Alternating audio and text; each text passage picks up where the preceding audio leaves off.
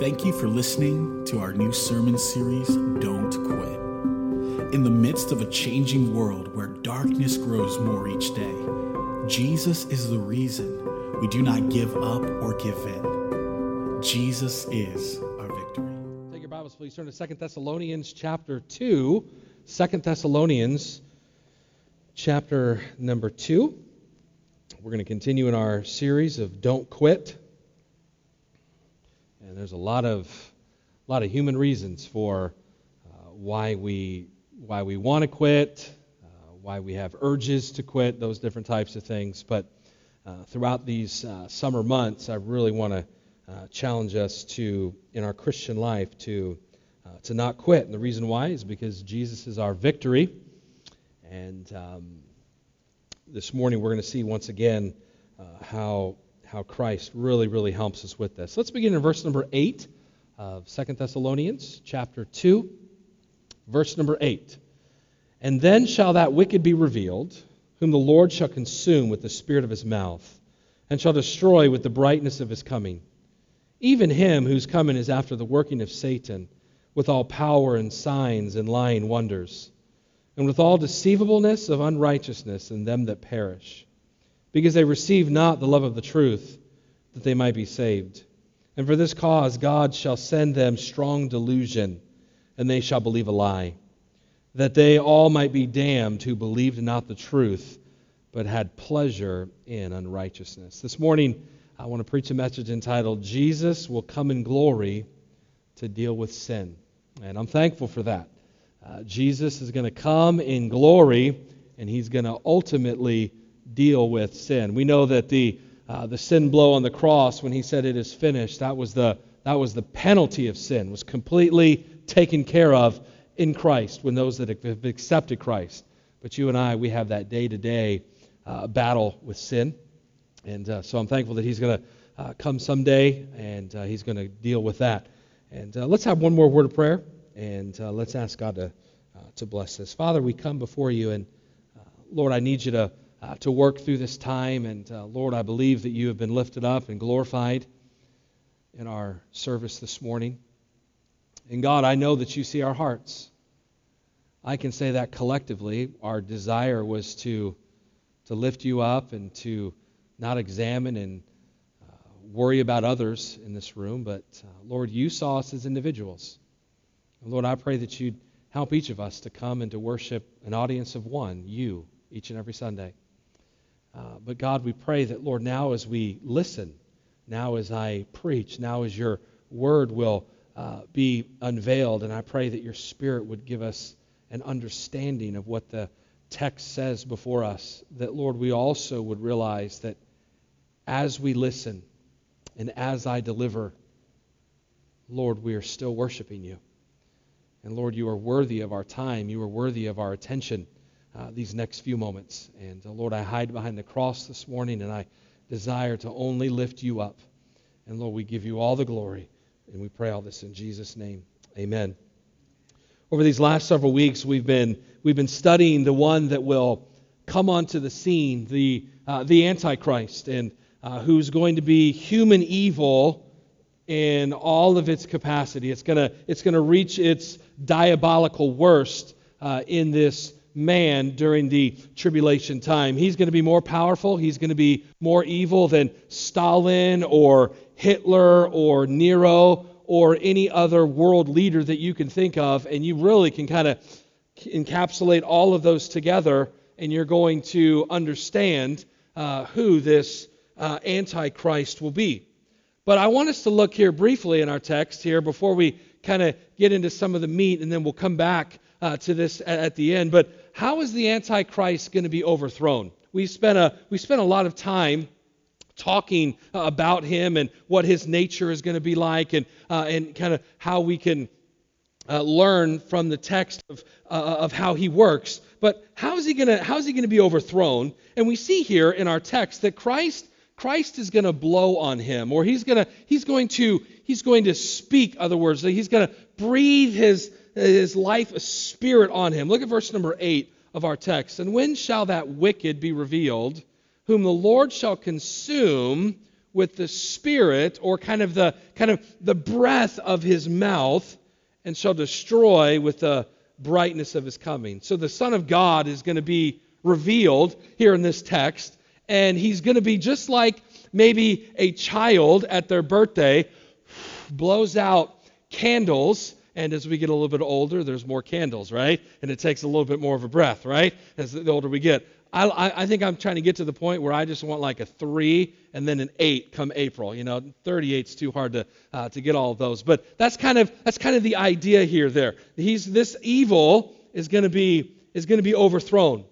Now, when the Bible speaks about the last days, or when you read about a battle in Revelation of Armageddon, I don't want you to imagine this like struggle of Jesus Christ, like clinging to a victory, or like, those Rocky movies where they're just like, everybody's bloody, you think Rocky's going to die, and then at the end, all of a sudden, he gets... Any Rocky fans in here? A couple of you? Oh, awesome. Which one's your favorite? We can talk after church. But, I don't want you to picture that. Now, you and I are going to be there. If you understand the timeline of Revelation, for the Christians, they're going to come back. We're going to be on white horses and kind of descending there to the Valley of Megiddo there. But it's not going to be this big struggle. It's not going to be this, punch for punch, and then, like Manny Pacquiao last night with one uppercut, finally he wins. No, it's not going to be like that. Jesus is literally just going to breathe or speak, and the enemies of the world are going to be overthrown. Now listen to me. That is sovereign power. That is the type of power that is actually ruling even now in the world in which we live. But let's kind of get a glimpse of how God deals with the enemy throughout Scripture here. Psalm 1, it says, "The ungodly are not so, but are like the chaff which the wind driveth away." Isaiah 40 says, "That bringeth the princes to nothing. He maketh the judges of the earth as vanity. Yea, they shall not be planted. Yea, they shall not be sown. Yea, their stock shall not take root in the earth. And he shall also blow upon them, and they shall wither, and the whirlwind shall take them away as stubble." Psalm 37, verse 1, "Fret not thyself because of evildoers, neither be thou envious against the workers of iniquity, for they shall soon be cut down like the grass, and wither in the green herb." Do you see how wonderful this is? You and I, we live in a world that seems like the enemy is winning. You turn on the news, or literally you don't even have to turn on anymore. You got notifications on your phone. I mean, it seems like all day long you're getting notifications, and things are evil. The evil reports abound, and yet this sovereign king is ultimately going to win. And he's winning now, even though it doesn't always feel like he's winning. What a wonderful glimpse of who Jesus is and who our Savior really is. And so he's gonna kind of just, he's gonna speak, or he's gonna breathe on them, but Christ is gonna blind him. He's gonna blind him. We see also in verse number 8, "And shall destroy with the brightness of his coming." I mean, so he's going to breathe on him, and he's literally going to it's going to consume him. And then the blindness also of his glory, the brightness of his glory is literally going to blind him. I can think of another story in the Bible. Y'all remember Saul of Tarsus? I mean, that he was a mover. He was a shaker. He was a man that was able to get things done. He had his letters. He was persecuting the church. He literally had letters that allowed him to literally bring them to death. And I mean, he was a man that brought change, and he was on a road to Damascus. And do you remember he saw brightness? And he saw the brightness of our resurrected King. He saw the brightness of Jesus Christ, and it just blinded him for several days. It paralyzed him, so to speak. And so the splendor of the risen Christ literally can do that. How many of you remember the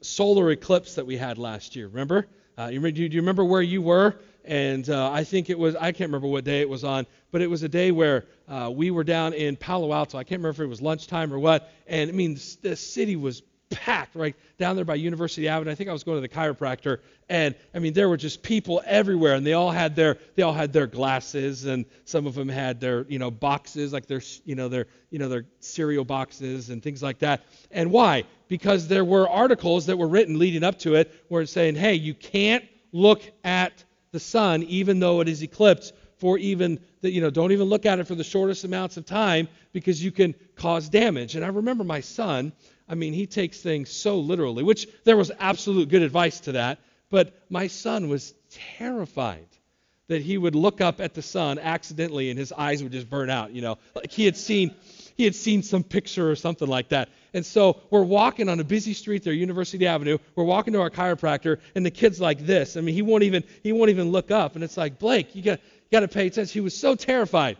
So think about that. I mean, and good advice, right? None of us just go around and be like, let's just look at the sun. Okay, we don't do that. Imagine the creator of the sun. Imagine his splendor. Imagine the God of the universe can create something in the sun, our power to our solar system, and it be so bright that you can't look at it. But imagine the creator behind that. He's going to come in glory here, and he's going to blind the Antichrist. He's going to control him. It's going to literally destroy him. Now, I want you to remember what this chapter is about.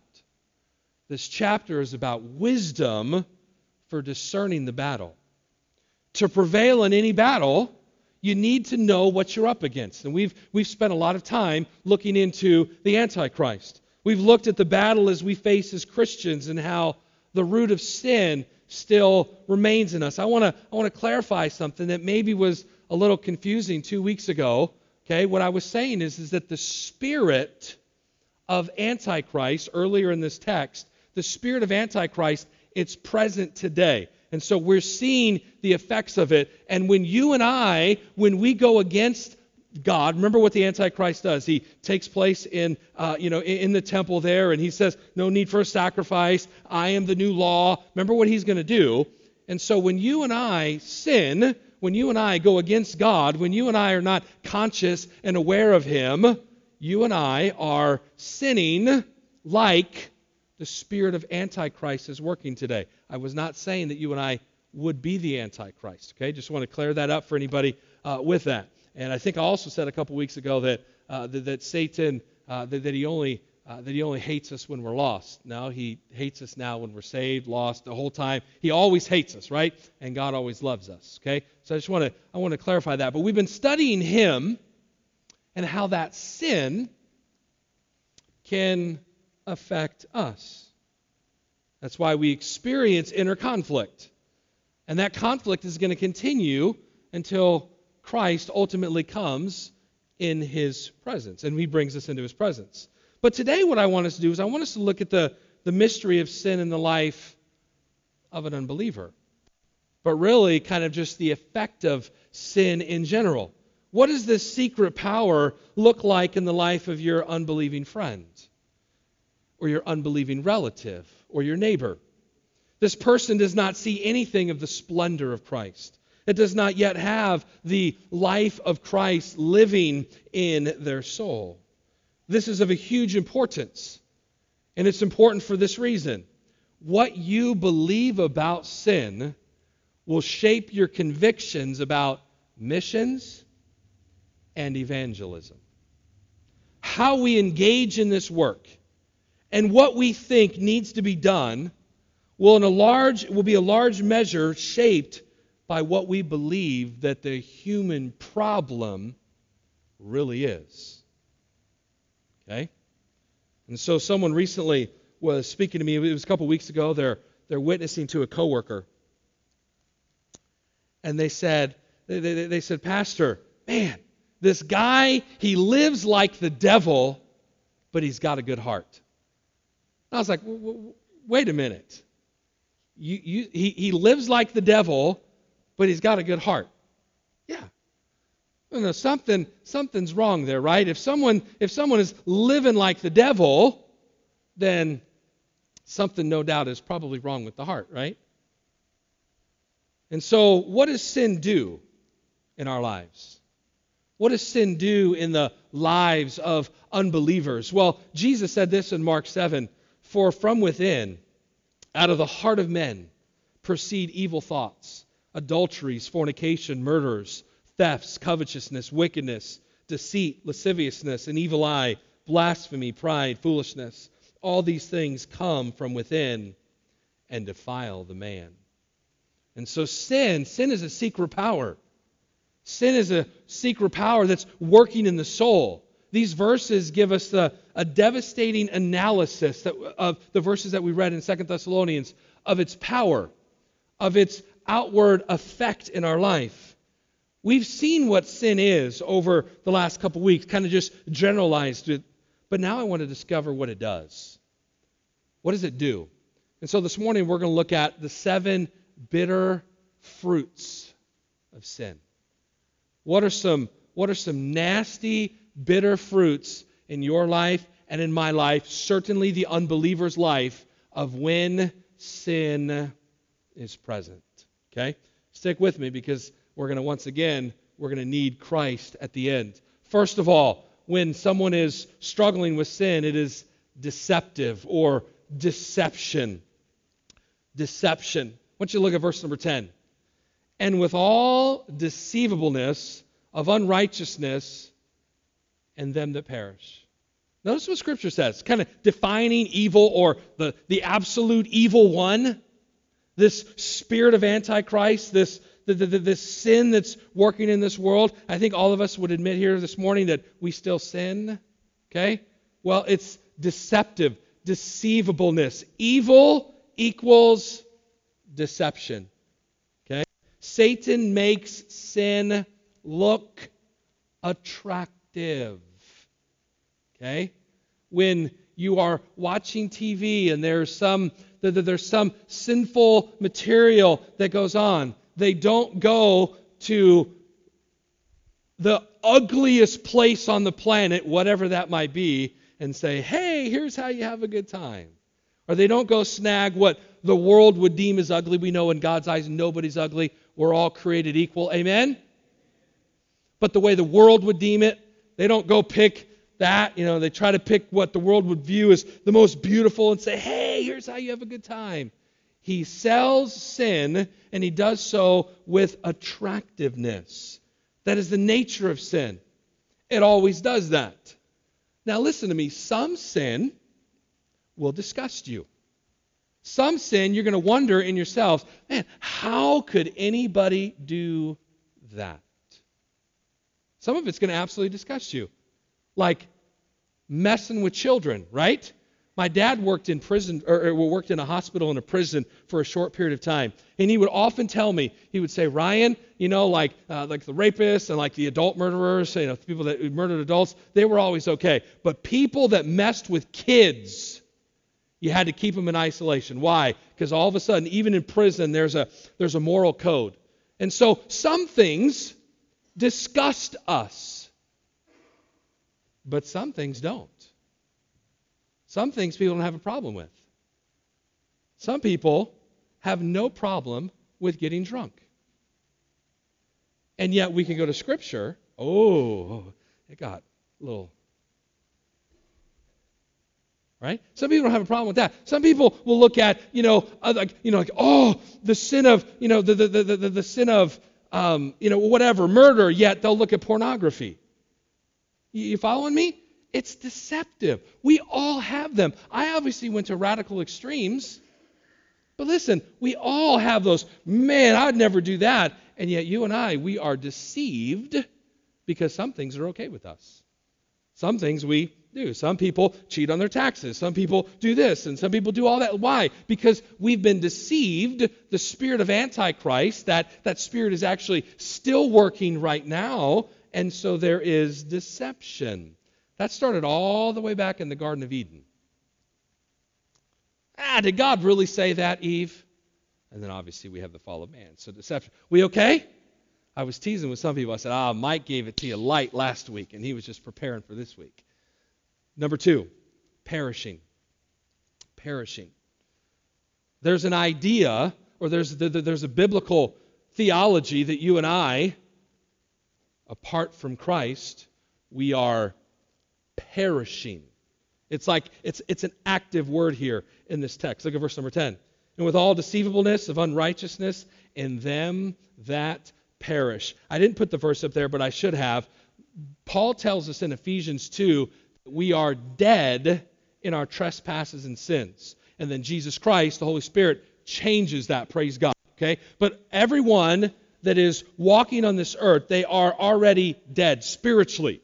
Okay? They're just walking towards their physical death. And Jesus changes that spiritual death, because we're all going to obviously physically die someday.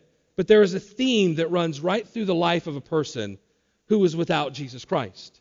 There is an unraveling of the life that is going on right now. It's taking them down. It's making them become less and less and less. They're perishing. That is a process that has already begun. Every person is in that state, okay? And Christ is the one that changes that. So sin, it deceives us. Sin has an effect. It's perishing, so to speak. Number 3, refusal to love the truth. Refusal to love the truth. Okay, verse number 10 again. And with all deceivableness of unrighteousness in them that perish, because they receive not the love of the truth. These people heard the truth. They refused to believe it. But the real issue here is not just the refusal to hear it, it's the refusal even to love it. The heart governs the life more than the head. The greatest barrier to faith lies not in the doubts of the mind, but it lies in the desires of the heart. The root of unbelief lies not in the head, but it's in the heart. There's a love problem. There's a desire problem, and that goes to something else that we're desiring here. Let me give you fruit number 4. Delights in wickedness. It delights in wickedness. Verse 12. That they all might be damned who believed not the truth, but had pleasure in unrighteousness. Pleasure in unrighteousness is the explanation of not believing the truth. Where the heart loves wickedness, hear me, the mind cannot embrace the truth. It's impossible. Where the heart and the mind loves wickedness, the mind cannot embrace the truth. You say, well, Pastor, this is kind of a description of, those that are lost. Agreed. That would be the direct interpretation. But the Spirit is present still. Okay? Let me ask you a question. Has anybody ever approached you about a specific area that you might struggle in, and there's no hearing them? I mean, they might bring truth to you. They might be able to open up Scripture, and they might be able to look, but there's no hearing them. And there's sometimes that in my life. Why? Because I'm choosing to love the pleasure more than I want to hear the truth. Do you realize sometimes I face this as a pastor on Sunday mornings? I do. Meaning, I'm going to give the truth, but people, I don't want to hear it. I don't want to hear that. I want to continue to do this. I want to continue to go down this path. I want to continue to say this. I want to continue to do this. I want to continue to go there. I want to continue to listen to this. I want to continue to watch this. I want to continue to consume this. All of that. And so what happens is if we're not careful, I'm not saying that we are the Antichrist, but that spirit can even impact us to where we are saying, no, I know better than the truth. I'm going to love that. I'm going to love that pleasure more than I'm going to love the truth. I'm going to love the momentary feeling of the dopamine of looking at pornography rather than the truth of I should guard my eyes and mind and heart like Pastor or like Mike preached on for those weeks back in the spring. And so if we're not careful, we're gonna love the sin more than we're gonna love what's right. Now praise God, Jesus, his record gets imputed to us, but our everyday life, our everyday standing here, there is this struggle. Okay? I said this at 10 o'clock. Those that realize that they are deeply in need of grace, will be the extenders of grace.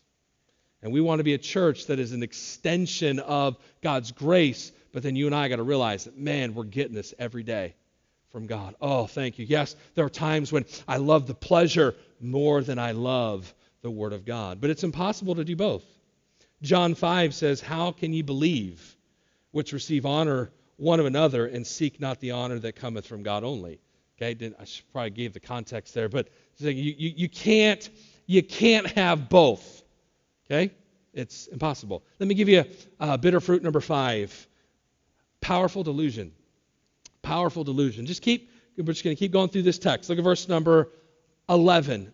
Powerful delusion. And for this cause God shall send them strong delusion. Strong delusion. The reason is that they've refused to love the truth. This is looking down the line of what happens when a person persists in resisting and pushing Christ away. Here are people who have heard the truth and they have refused it. They know it's true. The Holy Spirit, remember what one of his jobs, he's pricking the heart. He's saying, yes, this is truth. Yes, this is right. This is what sin does. And then what we're going to do, we're going to reject it. We're going to push it away. And so God gives them what they desire. They do not want the truth. So now ultimately he's going to make them unable to receive it. There is a major danger. There's a danger in continuing to refuse Christ. As you've heard the word, some of you are putting off a response to Jesus. I'll become a Christian later, or I'll respond to God in that area later. Dangerous place to be. Even right now, some in their heart might be pushing away the message of Christ or the message of truth from his word. You say, I'll do this later, but you might not be able to. The secret power of sin is at work in you. This is why the Bible says repeatedly and in different ways in Hebrews 3, which is said, today if ye will hear his voice, harden not your hearts, as in the provocation. Warren Wiersbe, in his book, Be Ready, it was a study on 1st and 2nd Thessalonians. He said this, the human heart becomes harder each time the sinner rejects God's truth. Every time it becomes a little bit harder, becomes a little bit easier to be able to just keep going down that path. The Holy Spirit says, no, don't say that. I'm going to do it anyways. It becomes easier to say no to him next time. I'm going to go here anyways. It just becomes easier. You feel him reaching out to you, and you push him away. Say, how do you know all this? Because I do it. Because it's like a reality in my life. Every time we hear the Word of God, something happens in our souls. The Word of God that we're hearing even today. It's going to make us softer, or it's going to make us more resistant to Christ. It never leaves you the same. Never. Jesus said in John 12, then Jesus said to them, yet a little while is the light with you. Walk while, that's a tongue tire. Walk while ye have the light, lest darkness come upon you. For he that walketh in darkness knoweth not whither he goeth. In other words, we won't always. You're going to ultimately get to the point where it's like, you know what? I don't even want to hear God anymore. Sinners refuse to love the truth, and down the line they end up with a delusion, and then can no longer see what they used to see. This is how God's judgment works in this world. God gives sinners what they want. That is why a life of resisting God and running from God ends up in an eternity apart from God, in a place of darkness full of God haters. And the only rescue from that is Christ, the light. But you and I, we still struggle, right, with some of these impulses in our life, hence why I would preach this message. Predominantly, of course, it's to the unbeliever, it's to your lost neighbor and your coworker and your friend, but this spirit sometimes can still be influential in my life as well as your life. Sixth fruit here, bad fruit, faith in the lie. Faith in the lie. We okay? We'll keep going here. Verse number 11, and for this cause God shall send them strong delusion that they should believe a lie. The lie goes all the way back to the Garden of Eden when Satan said, hey, you can be like God. Genesis 3:5, for God doth know that in the day that ye eat thereof, then your eyes shall be opened, and ye shall be as gods, knowing good and evil. Hey, you're a good person. Hey, you don't need Christ's sacrifice. You can work it out yourself. Remember, the Antichrist is going to set himself up in the temple saying all of these things. You don't need God. You don't need his word. You don't need his law. When a man feels, I want you to follow this, when a man feels that he is the captain and commander of his own life, that he is his own God, his own law, and that he can stand on the merits of his own goodness, you know that he has swallowed the lie. You know it. He's swallowed, or she, or me at times, swallowed the lie. That, I can be like God. I can be God. When you see this going on for the lost, you know that they're under this power. Okay? But even when it's in our lives, the spirit this evil spirit can kind of sometimes affect you, and it can affect me. Okay? Let me give you the seventh one here. Condemnation. Praise God, this one's not for us, for those that trust Christ. Praise him. Verse number 12. That they all might be damned who believe not the truth, but had pleasure in unrighteousness. I want us all to say this verse together. Okay? Ready? Begin. That they all might be damned who believed not the truth, but had pleasure in righteousness. I want you all, don't worry, you won't be cussing at me. It's okay, you're in church. I want you all to say the word damned. Ready? Begin. Damned. I hate that word. I shudder at the words of damned and the words like condemnation. That's why I love what Paul says in Romans 8:1. There is therefore now no condemnation to them that are in Christ Jesus, to them which are in Christ Jesus. Praise God for that. There's no damnation. There's no condemnation now. But the reason that this has meaning for us is because of our text. Our text says that the ultimate destination for those that are going to remain in their sin is damnation.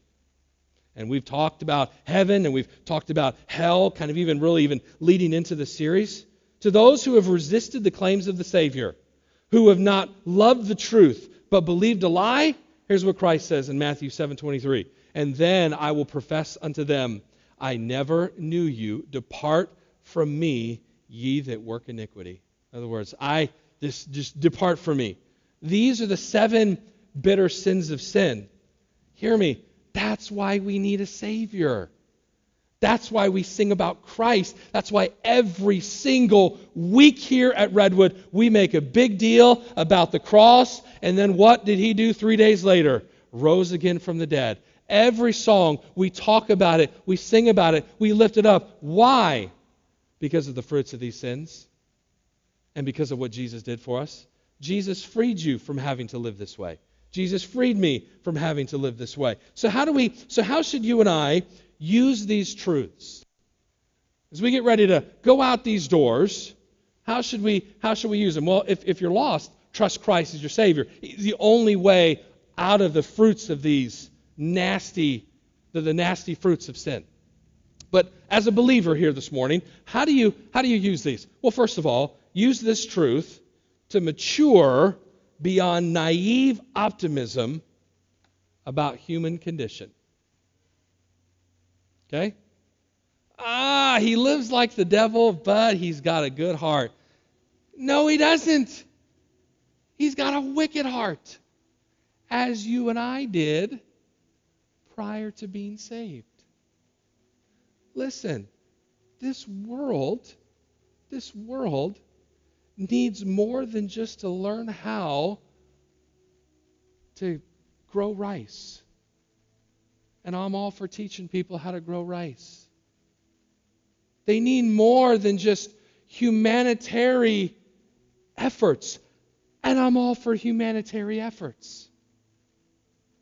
But humanitarian efforts will never meet the need of their human condition. And it's only Jesus that can do that. And so you and I, we got to understand this, because if you can understand that and you can apply it to that human condition, that comes to our next point here. Use this truth to shape your convictions about missions and evangelism. Many Christians are utterly unrealistic about what we are up against when it comes to missions and evangelism. If you and I understood the human heart, if you and I understood the wickedness that we are capable, all of us are doing, but the only reason why you and I might not do it is because of Christ, hallelujah for that. But the ability of wickedness, listen to me, you and I, we would understand that we've got to be evangelistic. You and I, we've got to talk about Christ. I'm getting a little bit ahead of myself here. You and I, we've got to engage people. We've got to mention that there is a way out from the sin that you're living in, from the nasty fruit that you're living in. There's a way out of that. There is a way that we can get the gospel around the world, and that is through missions. I don't mention it enough. I was talking to some of our leaders this past Sunday of how we need to talk more about missions. I'm bringing some people in the fall to talk about missions. But one of the ways that you can impact the world is you can give to missions on that offering envelope. Or if you give digitally, you can give to the church. That's your regular offerings. And then you also can give to missions. And what that does is every dollar that comes in gets divvied up amongst the missionaries that we support and goes around the world. We're going to talk more about that over the weeks to come, and bringing that information before you. But listen, when you and I understand the human condition, and we understand that there's families that leave the creature comforts of what you and I enjoy here called America, and they go to some places to preach the gospel, say, hey, I want to be a part of that. But when we don't understand the human condition, guess what? We're weak on prayer. We're weak on prayer. When we don't understand that God is the one that has to break through these strongholds in these people's lives. And so then we don't pray. We don't pray for our country. We don't pray for the world. We don't pray for our leaders. Instead, we just go about our life. But listen, God can do miracles. God can change hearts. God can save people. What you believe about the secret power of sin will shape your convictions about missions and evangelism. Here's what I have to do in my preaching, and here's what you have to do in your witnessing. You and I, we need to proclaim God's splendor. Try to explain why Jesus is so awesome to you. That's what you ought to do. Jesus said in John 12, if I be lifted up from the earth, will draw all men unto me. So hear me, lift him up. Lift up Jesus this week. Lift him up in your conversations. When you're engaging with people, just literally look for opportunities that you can lift up Jesus. Don't attack another person's lifestyle. Listen to me. They're in that lifestyle because of a heart condition that only Jesus Christ can change. And so if you and I attack all of the lifestyles and we don't ever give them the freeing gospel power of Jesus, that lifestyle is not changing, or at least it won't change for very long. But you give them Jesus. You lift up Jesus. You realize that sin has its impact in the lifestyles. Tell people what you found in him. The way to overcome the mystery of sin is to proclaim the mystery of Christ. Paul said in Colossians, to whom God would make known what is the riches of the glory of this mystery among the Gentiles, which is Christ in you, the hope of glory. You want to know where our hope is? Our hope is found in our Savior, Jesus Christ. And then so here's what Paul says in verse 28, whom we preach. Whom we preach. Lift him up. Speak about him. Understand the human condition that man is in. Allow that to build some convictions about your evangelism, and then those that are taking the missions dollars around the world. And let me give you thirdly, and we're all done. Use this truth to deepen your gratitude for the miracle of your salvation. What makes you different than the absolute drug addict on the street? Jesus. What makes you different than the person that is so sexually addicted that they seek all forms? What makes you different? Jesus. What makes you different than the person that is screaming and yelling and beating their kids? Jesus. Are you thankful for him? Because listen, apart from Jesus Christ, every single one of these fruits that we talked about would have an immense more, it would be all over your life. But I'm thankful that Jesus Christ ultimately is going to come in glory. That's what the text is about. And he's going to deal with all those. Ultimately, final. But for you and I who live in Christ, it still comes and goes in our life. And so you and I, we ought to thank God that our position in Christ has helped us to be able to really not experience all of these fruits. But the lost world all around us, it's just what they do. It's what they say. It's the way they live. It's the fruit of who they are, because they are perished. They're perishing. They're dead in Christ. And so somebody lift his name up this week. Let's pray. Father, we thank you, Lord, for your word, and God, for the immense power of it. And Lord, I pray this week that you'd help me in the ways that you allow me to interact with people to lift you up. God, help me not to turn my nose down upon someone because of the condition that they're living in, when really it's just the fruit of a lost heart, lost soul. And God, I pray that, Lord, you'd give me opportunities to preach Christ this week. I pray that, God, I would get some conviction about those that are taking the gospel to other countries. And Lord, I pray that you'd help me to use this truth. Lord, I pray you'd take this hard message, and Lord, that you would use it in our lives, that we would see that sometimes these fruits are very evident in our life. And Lord, I pray that, God, it would just make us so thankful for the rescuing power and the grace of Jesus Christ. Heads bowed, eyes closed. I'm going to give you a moment right now.